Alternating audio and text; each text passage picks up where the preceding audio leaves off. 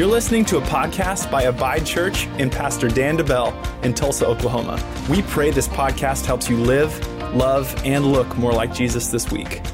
Enjoy the message.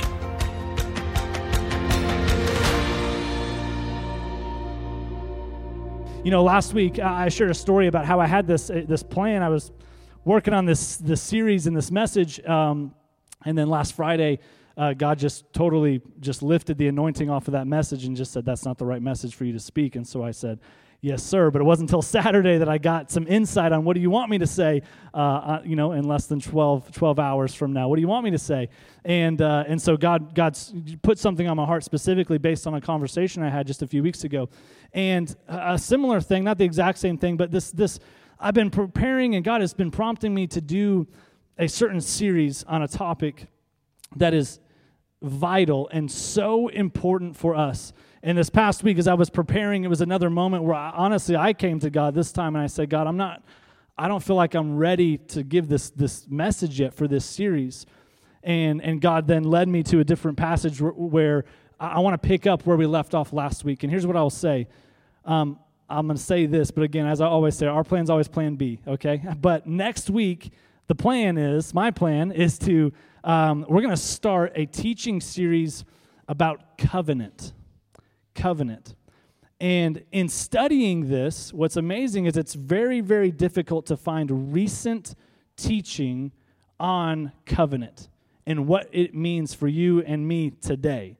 There's a little bit here, a little bit there, but it's tough to find teaching. We have to go back decades, if I'm being honest, to find some real God's Word teaching, practical teaching that we can use. And so even in my studies, I've been going through commentary and different things. God has just been revealing to me the importance of realizing the covenant that we are in with God. That it is a relationship, yes, but it is a covenant relationship, and the things that come with it and the things that we have access to are incredible. And if we would grasp it, the church would look drastically different than it does right now in America. Our nation would look drastically different if the church would grasp this. And so I would just encourage you, be here next week. Like I said, I'm planning on next week. I'm going to start it, and it's going to be something where I promise you, I don't use this very often, but it will be life-changing if you will receive it, because it's been for me. I will tell you this, just this past week, it has opened my eyes to so many things. It's going to be amazing. Do not miss it. Do not miss it. Today, though, we're continuing talking about the light of the world. Last week, we talked about practically how do we be the light of the world? What are some things that we biblically should be doing, guarding our tongue, walking in obedience? We're talking about a few of these things. How do we be the light of the world? But God in this past week prompted me to take a little bit step further and ask this question: is my light real? Is my light genuine? Because to share an example of this, I for a season of my life, for a little over a year, I worked at Chick-fil-A. I was one of their directors who oversaw some of the managers and the team members there, and it was a crazy experience. I love Chick-fil-A. It was an honor actually to work there and to be a part of it. But at Chick-fil-A, what's amazing is how many counterfeit $20 bills that would come through our restaurant. People coming through. And what's amazing is the person that was giving us, most of the time that was giving us the counterfeit, had no idea that it was counterfeit, or a 50 or a 100. They had no idea, and they could not even tell you where I got this from. And they were, for real, a lot of people, they were just so like, we have a little test that we can run it through or scan it or put a little mark on it, and we can tell them, hey, this is not legit. And the look on people's face when you tell them, hey, this $20 bill that you thought you had, it really is worth nothing. In fact, it's very illegal for you to have this. And so for them to look back and be like, what? Like, you're kidding me. It was so close, though, to being real that it even fooled the person that was using it. And I think many times this is what can happen with us, with church, and with our light. Because if we listen to last week's message, I can go through and I can do the right things. I can post the right things, I can pray the right prayer, I can get involved at church, but if I don't take a step further and really examine the condition of my heart, it's all for nothing. It's all for nothing. As James would say, it's useless or it's worthless, right? We looked at those verses last week. Look, if I don't examine Is my light real?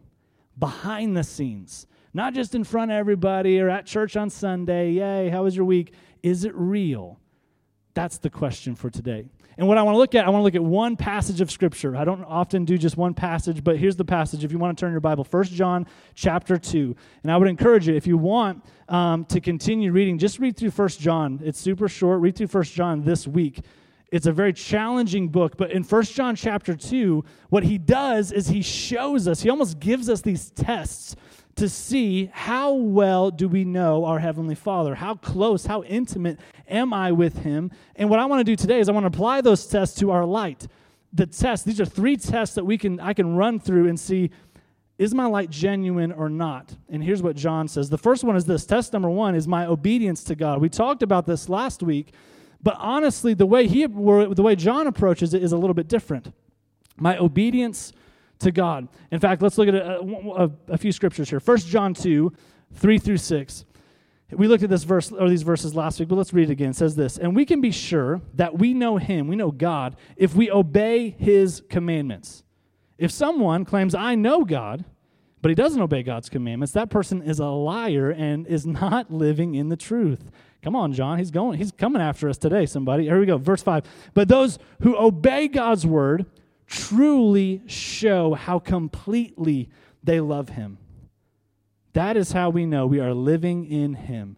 Those who say they live in God should live their lives as Jesus did. In the New King James, it says, those who abide in Him should walk just as Jesus walked. And that's what we're here for, right? Abide Church. If we say we abide in Him, we should walk as He walked in obedience. We talked a little bit about this last week, but I want to revisit this because I think this is what we've seen creep into Christianity in America and many times even into our churches if we're not careful, is the fact of that, well, we want to be culturally acceptable or relatable might be a better way to say it, culturally relevant or relatable so that when God opens a door of opportunity to lead someone to Christ, I'm relatable and I can relate with them to lead them to Jesus. And if I'm being honest, I would say this, that's honestly one of the greatest tricks of the devil. It's a great trick of the devil to say, well, I want to be culturally, I don't want to be like the weird, extreme, Jesus guy. I want to be relatable to my lost friends so that they will come to me when they have issues. But the devil likes to use that because I would say this, many times trying to be culturally relevant is a cop-out so that we don't have to live righteously. Can we be real? Guilty. Been there. Many times. Not all the time, many times though. Trying to be culturally relevant is a cop-out so I don't have to live righteously. But what did God say? Be holy, live holy as I am holy. Walk just as Jesus walked, right? What does it say? Those who say they live in God or abide in Him should live their lives as Jesus did. If I'm not careful, I can become okay with even the small disobediences in my life. And that's what's dangerous. I want to live that extreme. I don't want to have to cut that out because I want to be relatable to other people. And it is dangerous ground that we walk on when we try to make ourselves look like society rather than trying to make ourselves look like the Word of God. It's dangerous ground to walk on. But it can be easy. It can be easy to do, especially in America. We are comfortable in America. We are spoiled, if we could say it that way, in America. It can be easy to become casual Christians. But as we know, if you've read the end of the book, hopefully you have, in Revelation, Jesus speaks pretty harshly about casual Christianity, about being lukewarm, not hot, not cold, not all the way in, not all the way out. But I'm kind of I go to church. I'm a Christian. Casual Christianity, Jesus says it makes him nauseous. Like, it says he will vomit you out of his mouth, okay? That's what it says. I don't know about you, but I don't want to make Jesus nauseous with the way I live my life, right? Hot or cold? Am I walking in obedience? Really? And here's where it gets tricky as well, because many people will say, well, you can't tell me that God doesn't love me, because I'm doing these things, right? You can't tell me God doesn't love me because I'm going out and getting drunk every once in a while, or I'm sleeping around before I get married, or you can't tell me that, God doesn't love me just because I gossip every now and then. What's the big deal, And you're right. I wouldn't say that. And I think we need to remember that. God still loves you. God still loves you, still loves me at our worst. At our worst. But John brings in a different aspect, and so did Jesus, if we read his words. He said this exact same thing. My actions prove how much do I love him in return. And that's the difference. I would never say God doesn't love you. But can I look, and can God look at your actions, and do they abundantly reveal that you love him in return? This is what John is saying. He said, this is how we know those who obey God's word truly show how completely they love him. Do I love him completely? Or do I love him partially? Comfortably? In America and in the world today, right? It's everything is make it your way. You do you. If you want to do that, if you don't want to do that, whatever, you get to pick and choose and be custom. You can customize anything and everything. But if we're not careful, that will bleed into Christianity. Like, yeah, I want the blessings. So we talked about a little bit earlier. I want the financial blessing, but I'm not willing to be generous. Then why do I want the blessing? God's word says those go hand in hand. Like I want God's peace and I want his peace in my life, but I'm not willing to give up the stuff that I'm feeding my spirit. These TV shows, this kind of music, this stuff that I'm feeding on, that's not necessarily bad or sinful, but it's not helpful.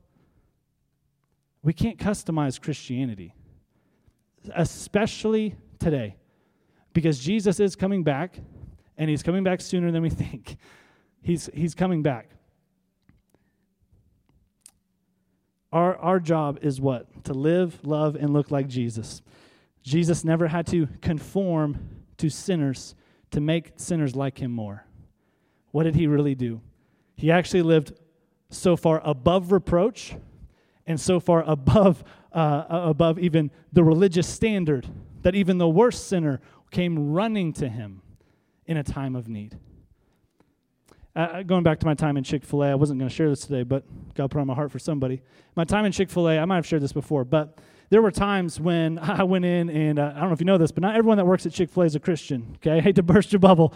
There's not, okay? There's a lot of stuff going on in the people. They're people. So as I went in there, though, I had two options.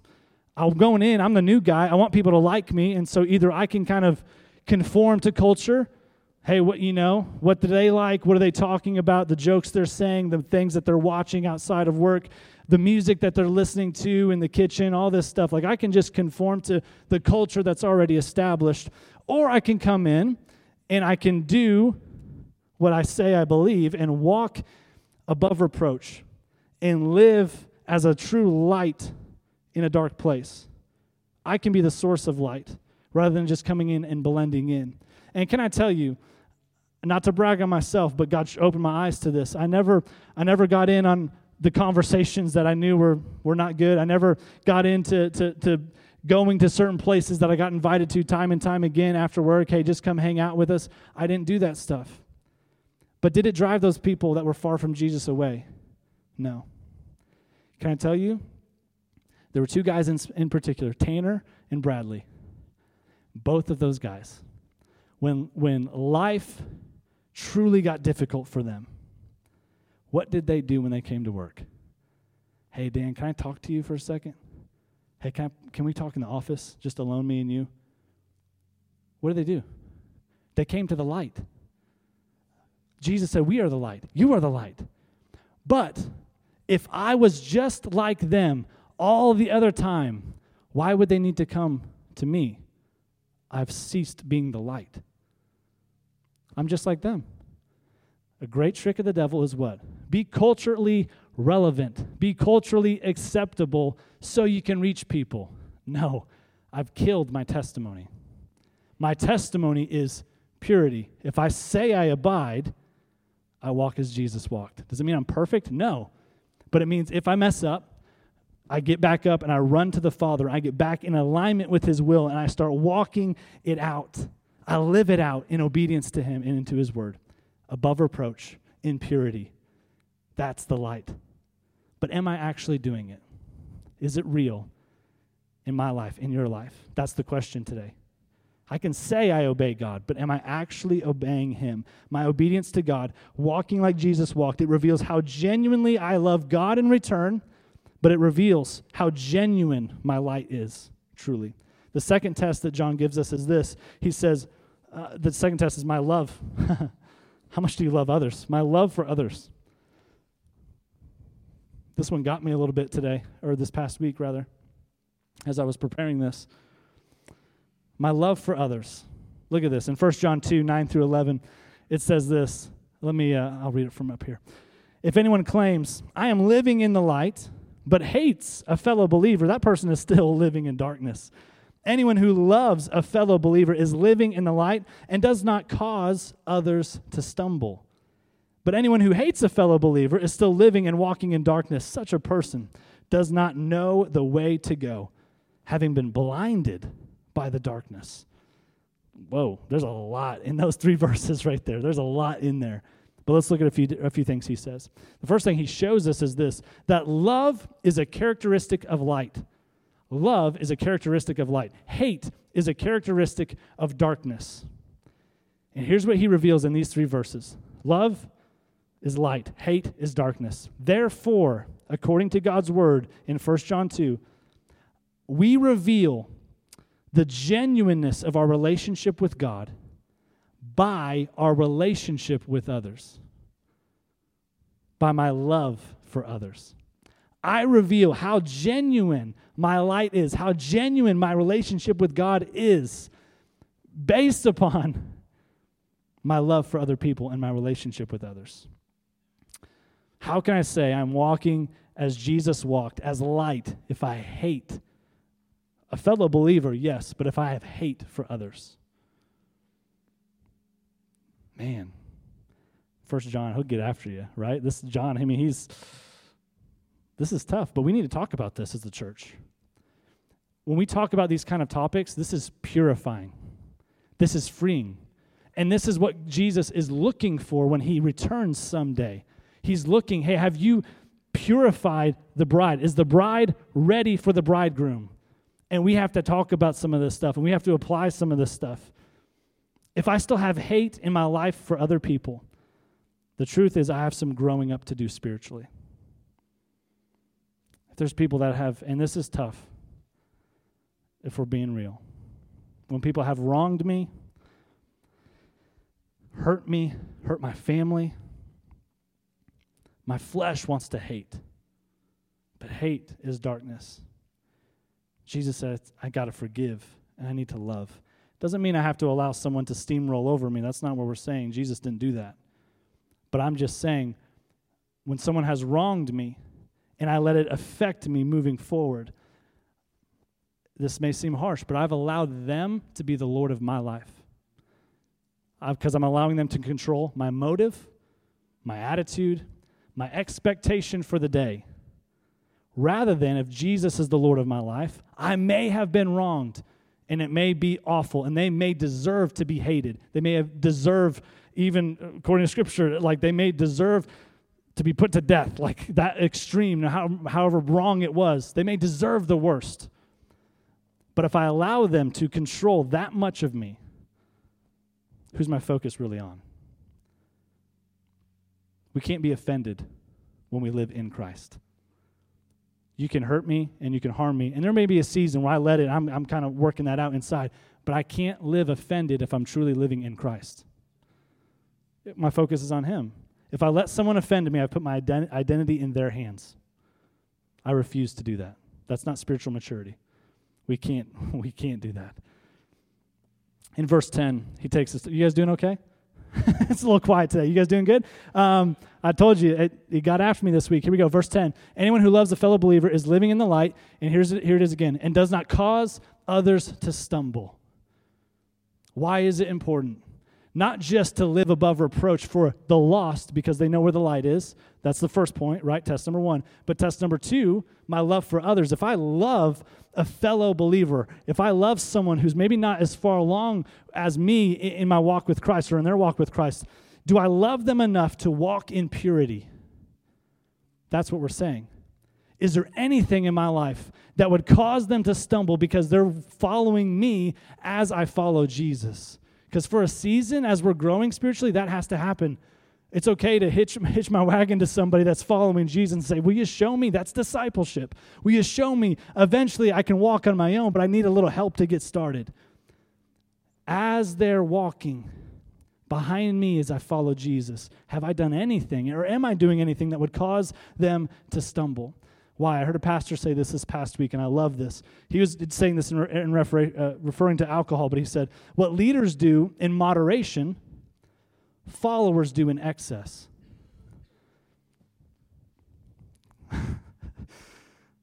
That punched me in the face this past week. What leaders do in moderation, followers do in excess.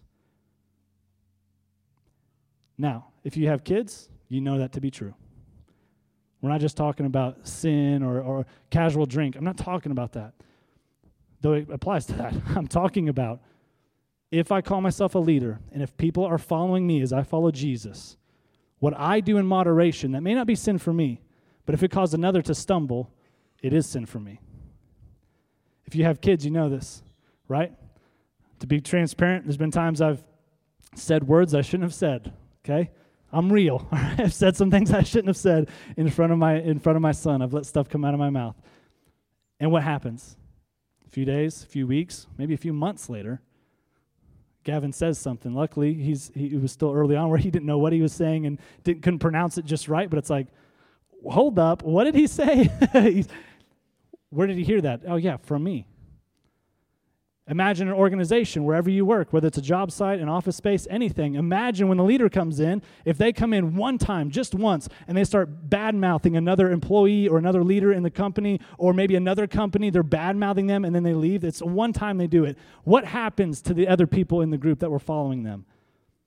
It just created a cancerous disease in the organization because now they realize it's okay to bad-mouth other people and to put others down and to talk behind other people's backs. And you said it once in a moment of a fleshly outburst.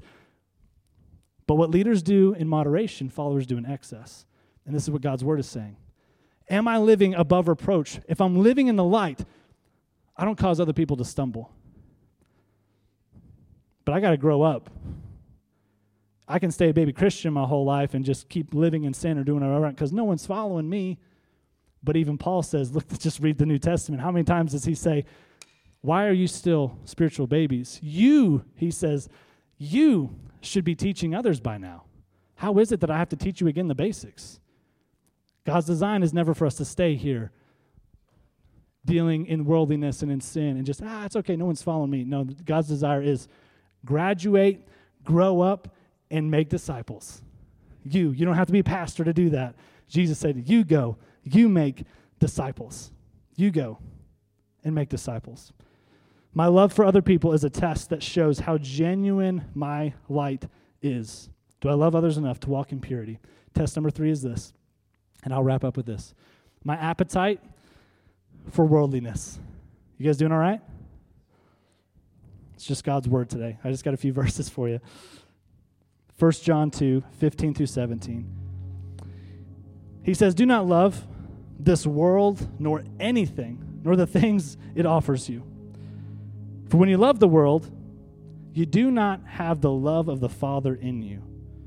For the world offers you only a craving for physical pleasure, a craving for everything we see, and pride in our own achievements and possessions.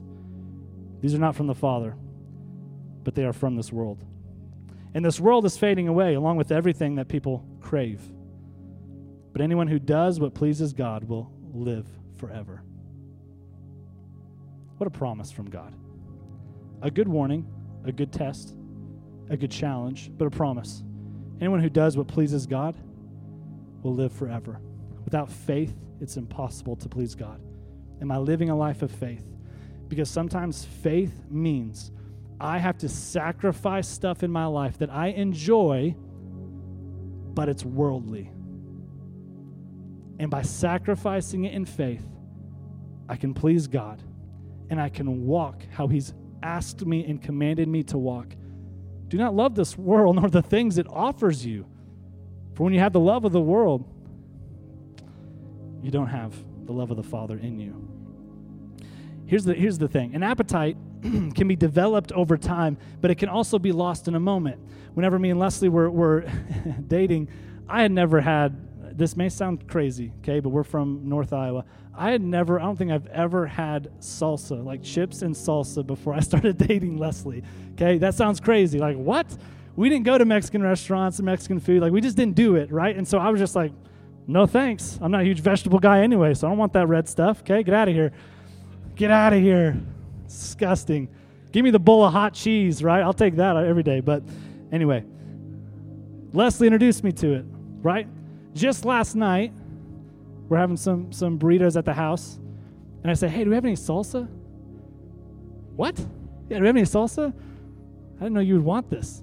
Yeah, sure, I got some chips. Put some chips and salsa by this thing. Come on now. What happened? An appetite can be developed over time. But the opposite is true. An appetite can be lost in a moment.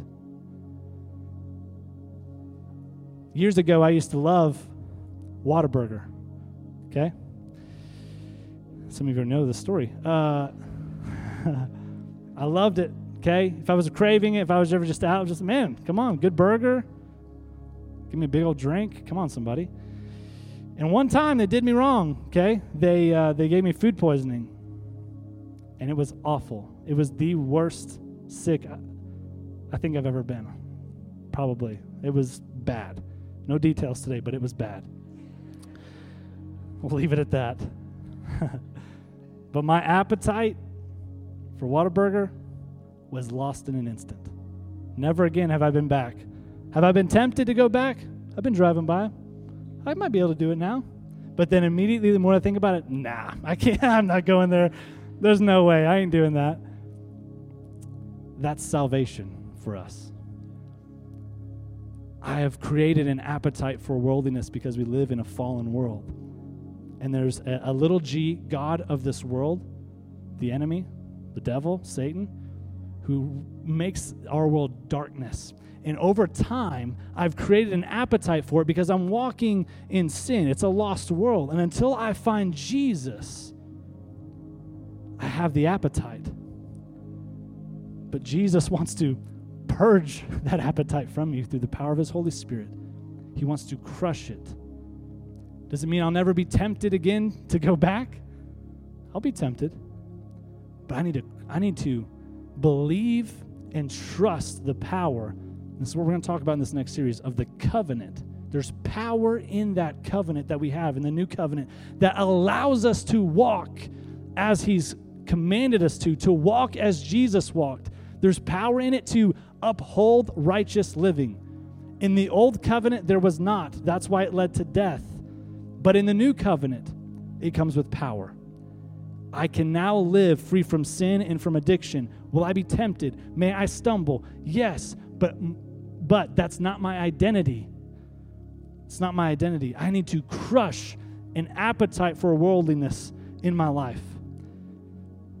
He says, if you love worldliness, you do not have the love of the Father in you. I don't have it in me. Why?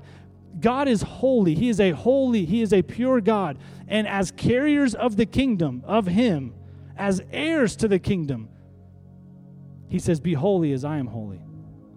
How can I love worldliness if I say I'm an heir to the kingdom of God, which I am, according to God's word? They don't go hand in hand.